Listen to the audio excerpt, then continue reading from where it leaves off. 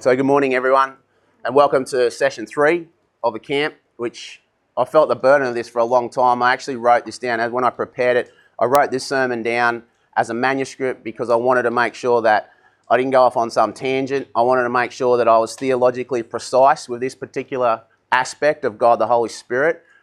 And so I'm going to be looking down a fair bit just to go through my manuscript. I'm also a bit tired, so I want to make sure I don't flip-flop my negatives and my positives, which sometimes I can do.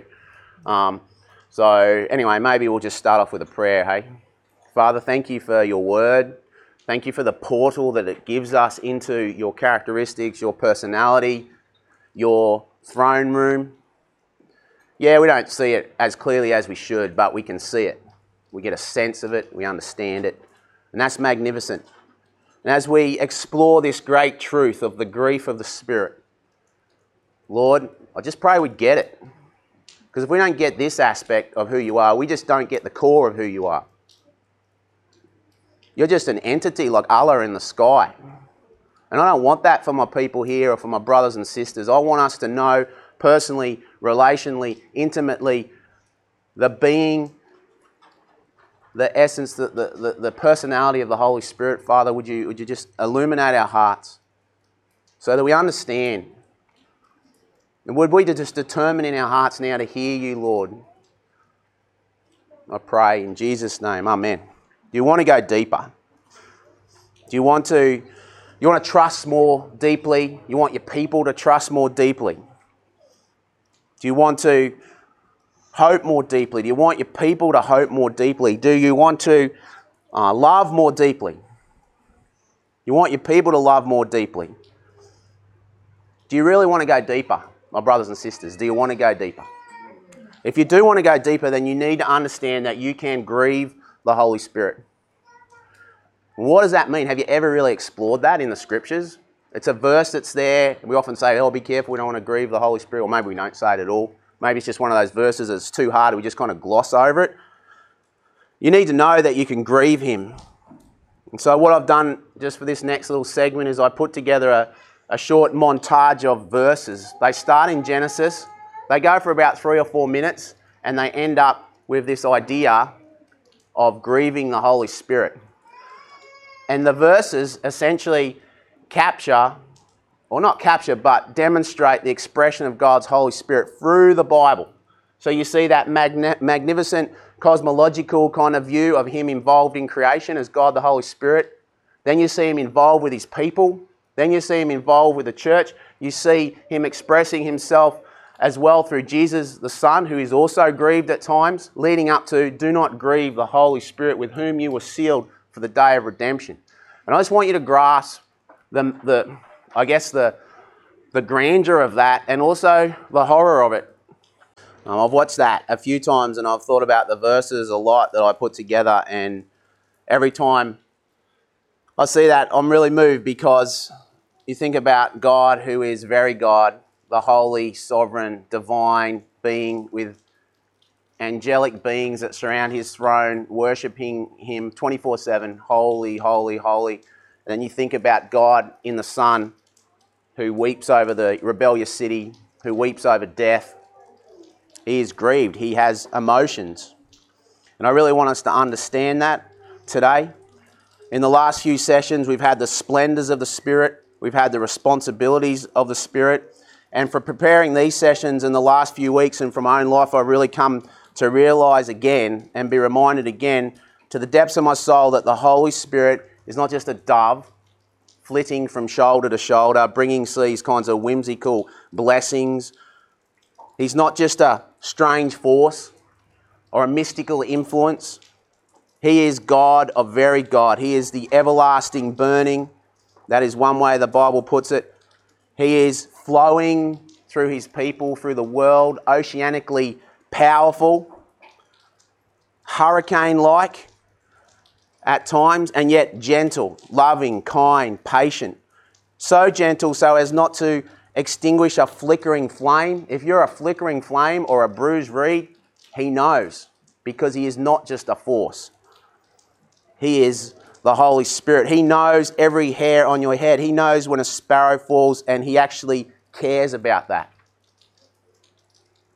The Holy Spirit, who uniquely brings the powerful sense of Abba Father to the deepest part of our souls. The Holy Spirit, uniquely the Holy Spirit, and yet the same as God, one in three, intrinsically unified and intrinsically diverse. He is powerful, holy, spectacular, magnificent, beautiful, exhilarating. He is the Lord God.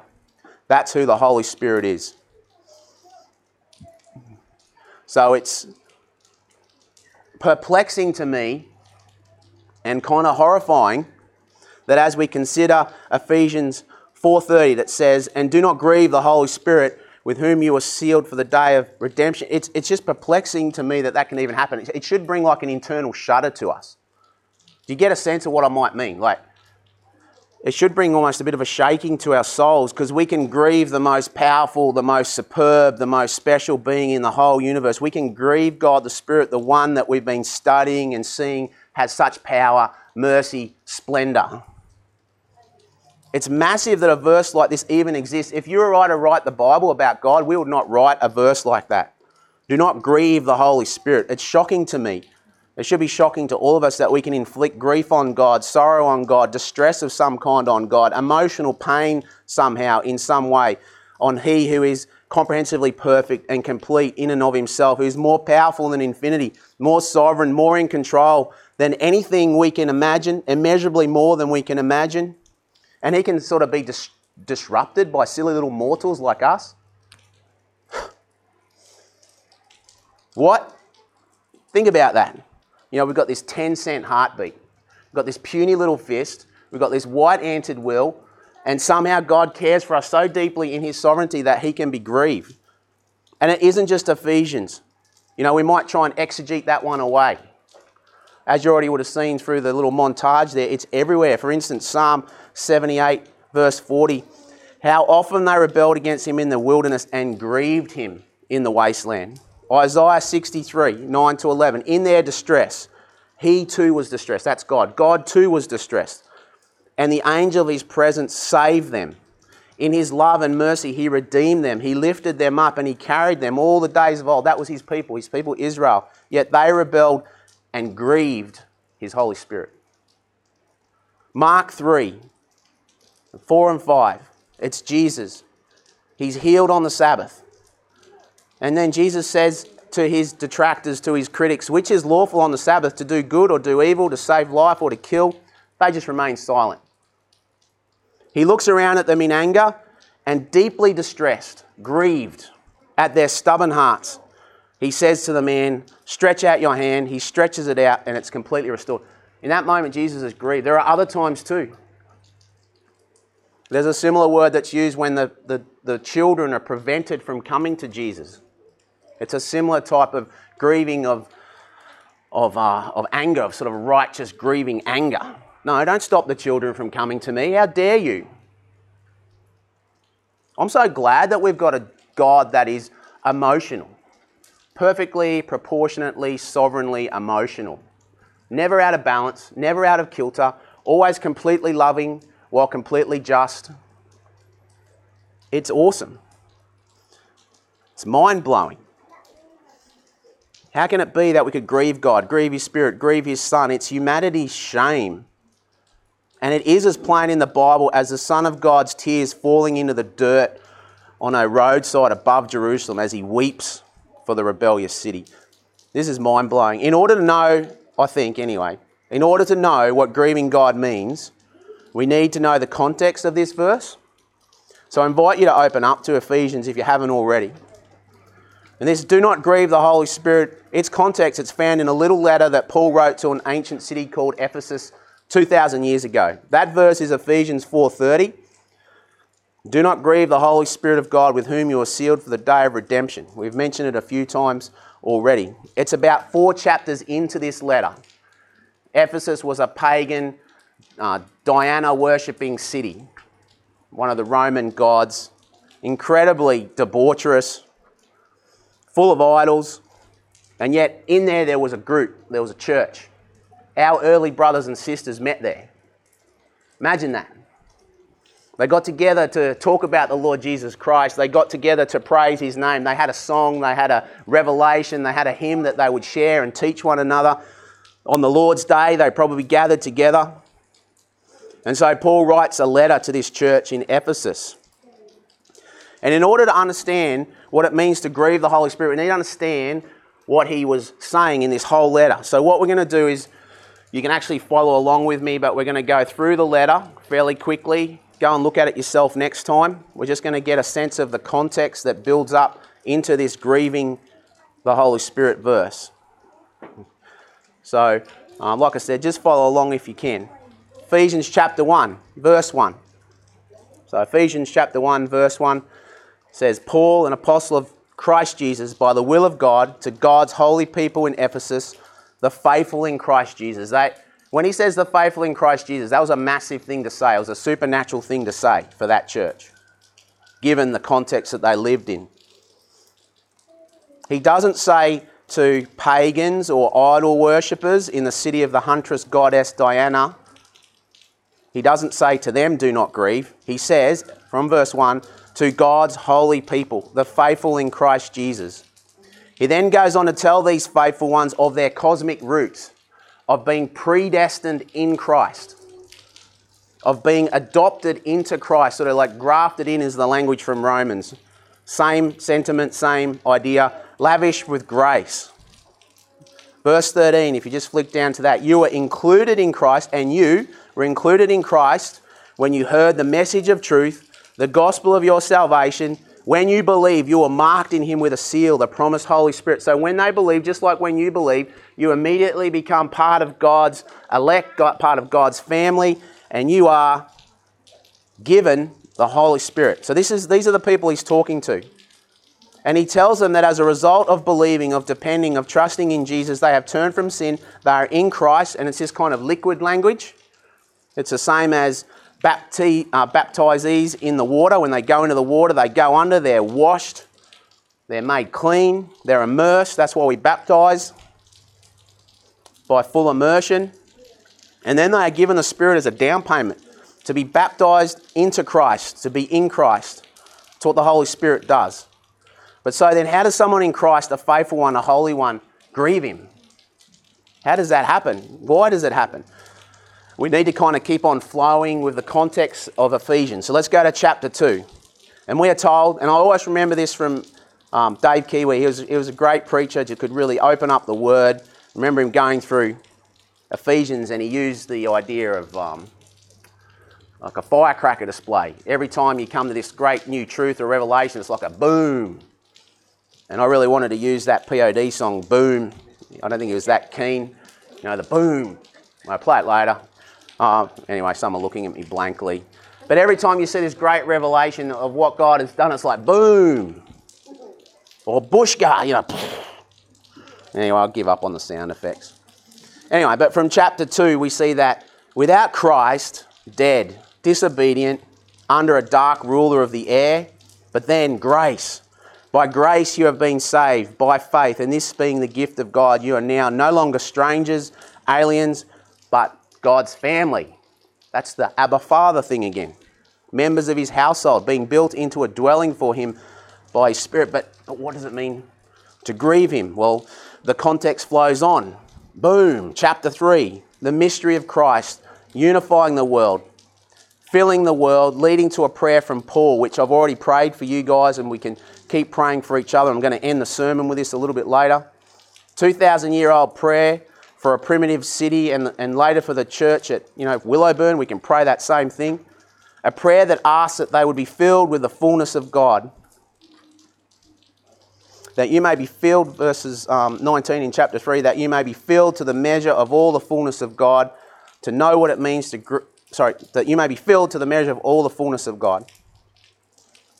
So to know what it means to grieve the Spirit, the flow of Paul's sort of vintage letter draws us into knowing what it means, first of all, to be full of God.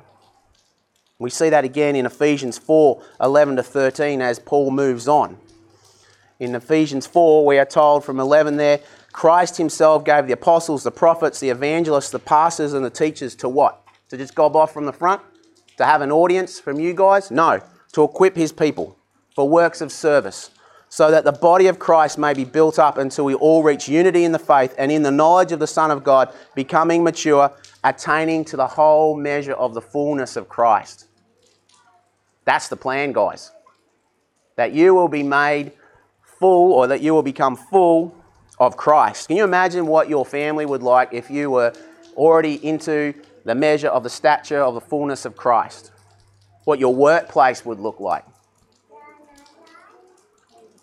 So the first half of Ephesians, 3 of 6 chapters, born from above, the birth story of Christians of the church. Second half of Ephesians is how the church is to grow up into that fullness in everyday life, in lots of practical sorts of things. Growing up into the fullness of God, the fullness of Christ, the new life. And it includes as well the fullness of the Spirit. So the fullness of God, when Paul talks about that, inevitably leads him to talk about the fullness of the Spirit. Have a look at Ephesians 5:18 with me. Famous verses. Don't get drunk. Don't be foolish. Be wise. Make the most of every opportunity. Be filled with the Spirit. Be filled by the Spirit. So what happens when the Spirit fills us? Well, drawing back to the fullness verses that I've already given you from Ephesus, it's the fullness of God, the fullness of Christ. The fullness of the Spirit is the fullness of His characteristics, of His personality with us. That's what Paul wants when he prays his prayer. That's why he's writing. That's what he wants for all Christians.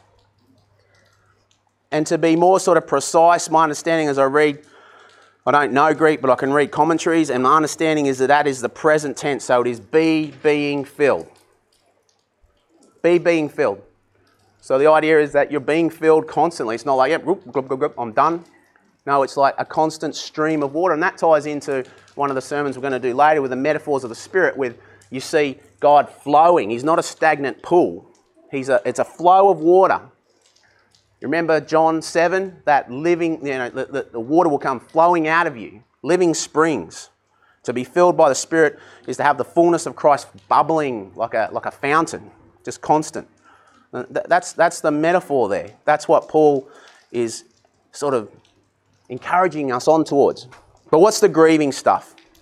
What's this? Do not grieve the Spirit. We're going to get there. We need to get there. But we need to follow these currents of Ephesians further into this fullness of God, fullness of Christ idea. So they've taken us from the presence of God, of being in Christ. This term in Christ appears 15 times in Ephesians alone, and many times throughout Scripture. In Christ, one with Christ. Very important term. They've taken us from that of being baptised in Him, being in Him, to this idea of being full of God, full of Christ. So 3:19 is in Ephesians is filled to the measure of all the fullness of God. Ephesians 4:13 is attaining to the whole measure of the fullness of Christ, leading up to Ephesians 5:18, be filled by the Spirit. This is the earthiness of the Spirit with us now, filling us now, right now, here. So you say, like beauty, fullness of God, fullness of Christ. Sounds better than Grand Final Day? Better than Cheap Tuesdays at Eagle Boys? Better than cool water on a hot day? No, in all seriousness, it is. It's a magnificent truth. And part of the fullness will be God showing us the reality of that more and more. But there's this rotten, sickening little problem, a darkness, and it's scattered throughout Ephesians as well. Ephesians 4:17. I tell you this, and I insist on it in the Lord, that you must no longer live as the Gentiles do in the futility of their thinking. They are darkened in their understanding, separated from the life of God because of the ignorance that is in them due to the hardening of their hearts. A hard heart cannot be filled with God the Holy Spirit. Having lost all sensitivity, they have given themselves over to sensuality so as to indulge in every kind of impurity, and they are full of greed. I want you to remember that, full of greed. That, however, is not the way of life you learned when you heard about Christ and were taught in Him in accordance with the truth that is in Jesus.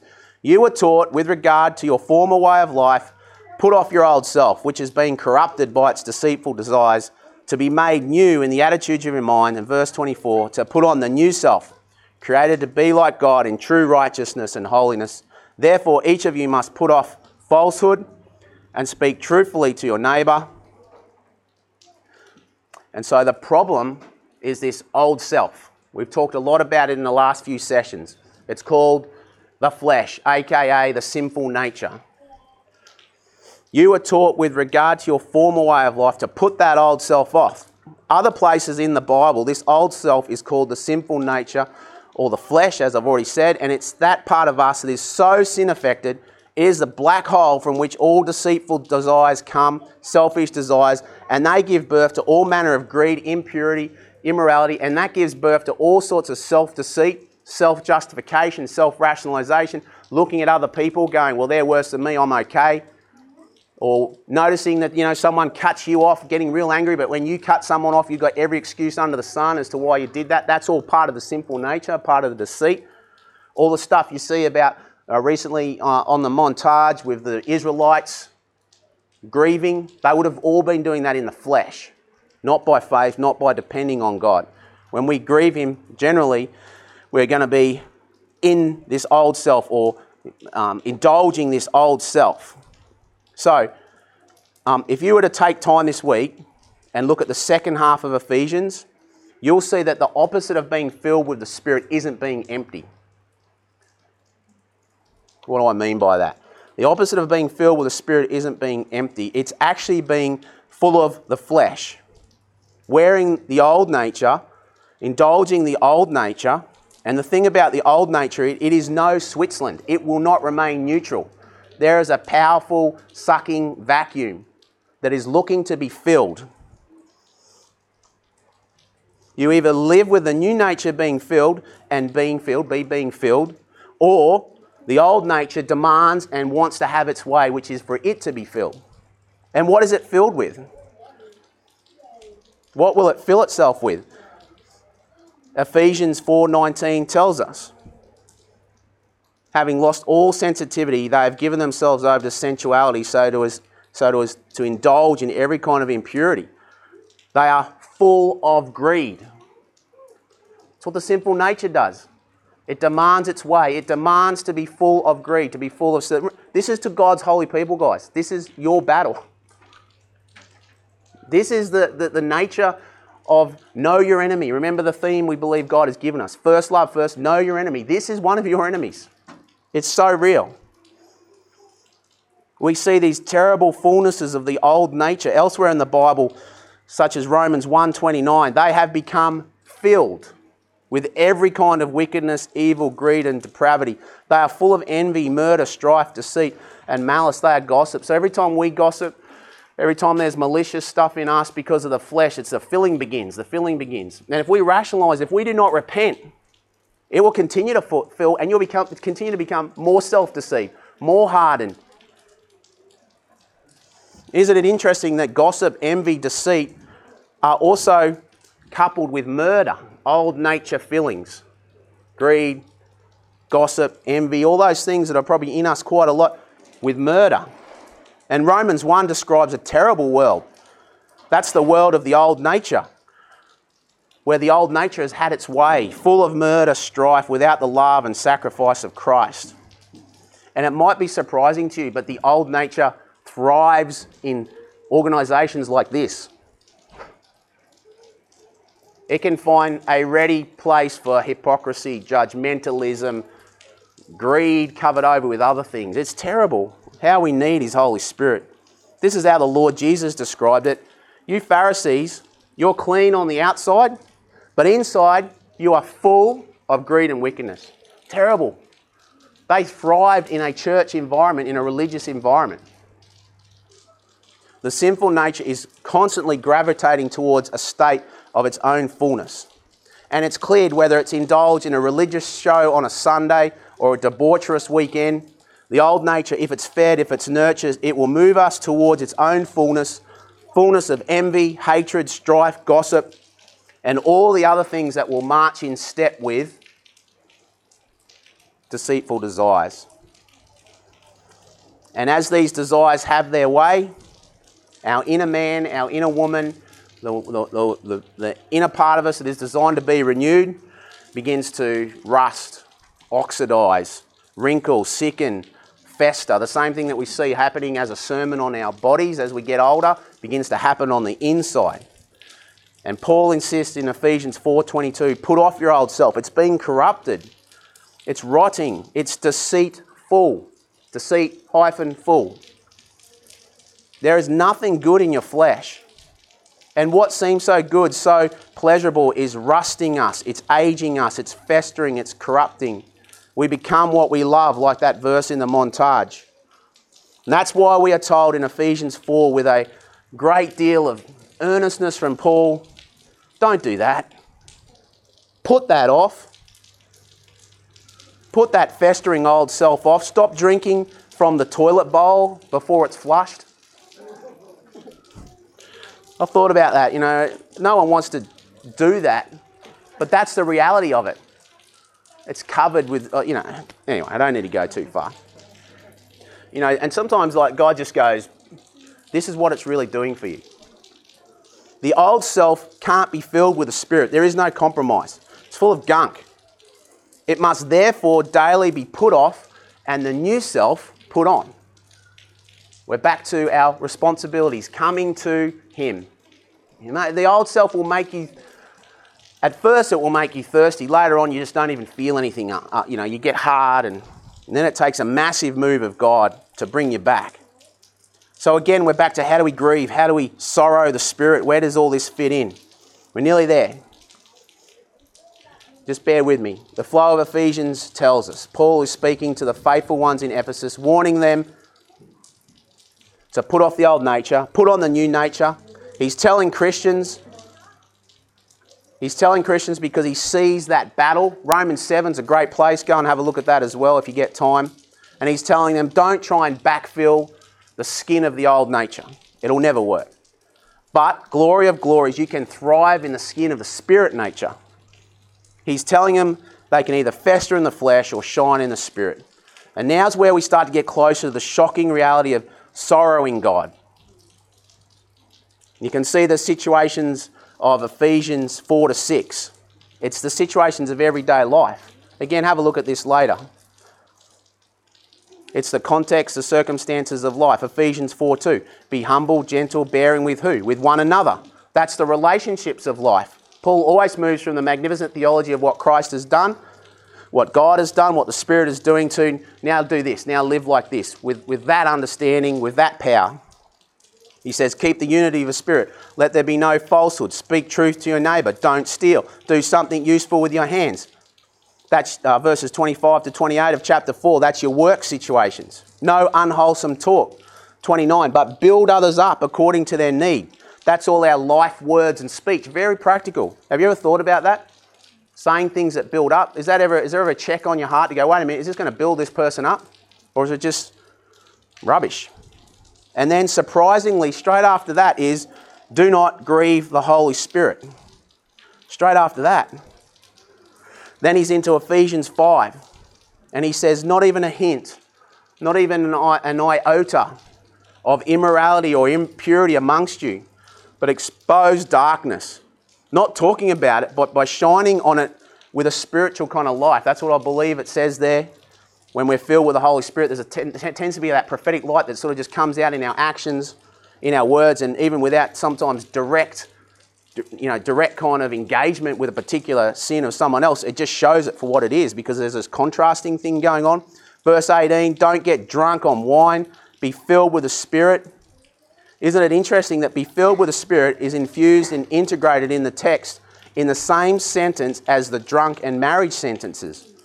So husbands then get this massive calling to love as Christ loved, all coming out of the idea of being filled with the Spirit. Verses 22 to 33 of chapter 5, husbands, love your wives just as Jesus loved the church and gave himself up for her, cleansing her by washing with water through the word. Then Ephesians 6 verse 1, children, obey your parents. For this is right. Honour your father and mother, which is the first commandment with a promise, so that it may go well with you and that you may enjoy long life on the earth. I wish when this had been pointed out, and I love my mum and dad, but I wish when this had been pointed out to me so many times, they had told me about the previous chapter where Paul talks, the previous chapters, where Paul talks about everything that God has done for me as a Christian, and then given me the Holy Spirit, be filled with the Holy Spirit, now honour your father and mother. I never got that bit as strongly as maybe I should have. You know what that turns you into? Either a defeated hypocrite, a defeated loser, spiritual loser, or a proud hypocrite. because you begin going, yeah, I'm kind of honouring him, or you begin to justify. But when you are powered up by the Holy Spirit, these commandments become attainable, completely attainable.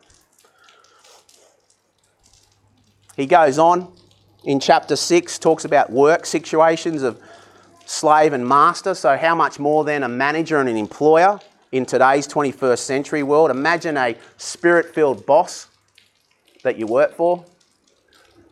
Imagine if you're a boss, a spirit-filled employee. Imagine you come into that place. Maybe it's like, Tim's hospitality area.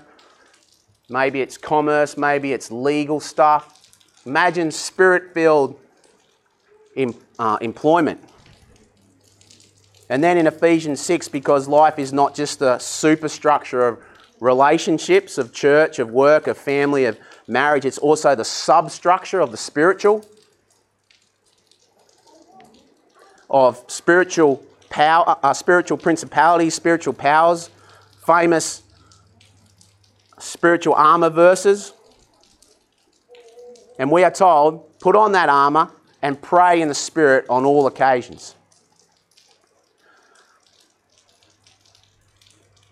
Don't grieve the Spirit, be filled by the Spirit and pray in the Spirit on all occasions. That's the flow of Ephesians. It's in the everyday earthiness of life. Do you see what Paul has done? The whole of life is represented here in the context of our relationship with the Spirit. Work, family, it's all there in Ephesians.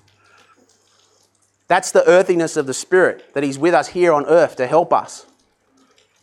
It isn't just for supernatural works and signs and wonders and healings and prophetic words. It is for the supernatural outworking of you as a person, so that you would be full of love, joy, peace, patience, kindness, and all the other fruit of the Spirit. No, don't put on the flesh. Put on the Spirit and be filled by the Spirit. That's your choice in every moment. That's your choice every day. I used to think the filling was something that was going to enable me to heal and work miracles, and often pray for spiritual gifts because I know they'll mutually edify the church. But how much more so just loving my wife the way she deserves, the way God wants me to, or loving my children. How much more so that? That's what it means to be filled, being filled. Such a beautiful thing. We are cups in a sense. What is the natural state of a cup? What is the intent and the functionality of a cup, of a vessel, an empty vessel? To be filled. There is something unnatural about a cup just sits on the shelf not doing anything. And again, we can be filled by the Spirit, or we can be filled by all the things that the flesh wants us to be filled by. The natural state now of our second nature is that we'll be filled with Christ. By being filled so that you can speak wholesomely to that repair guy that didn't show up, to your wife, she aggravates you, to your mum and dad so that you can honour them, so that you can love serve by picking up the dishes, picking up the clothes, so that your language stops rotting and gets loving. This isn't a special one-off call, it's constant. And finally, I finish off with what I started with, which is, what is the grief of the Spirit? What is this? Do not grieve the Holy Spirit. And hopefully, even though it's been this broad arc over Ephesians, I hope you've already got a sense of what it is. We saw it earlier. Do not let any unwholesome talk come out of your mouth, and then straight into do not grieve the Holy Spirit.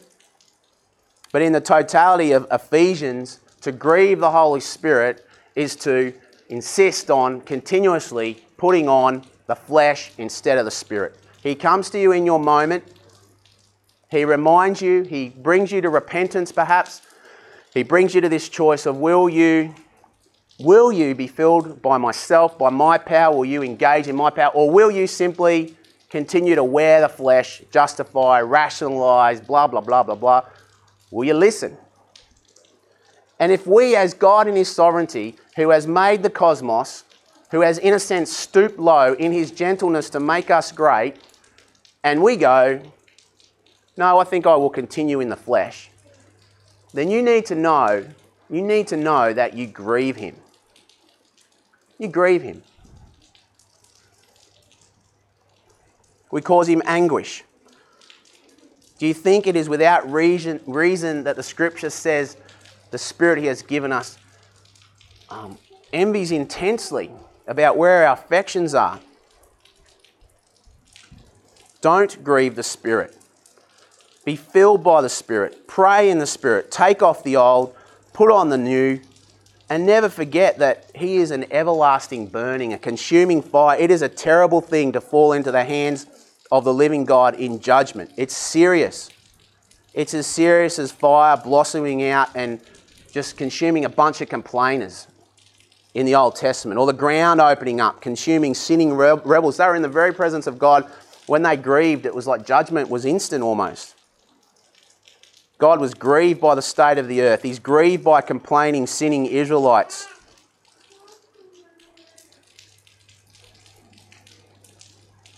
It's truly a terrible thing to fall into the hands of the living God.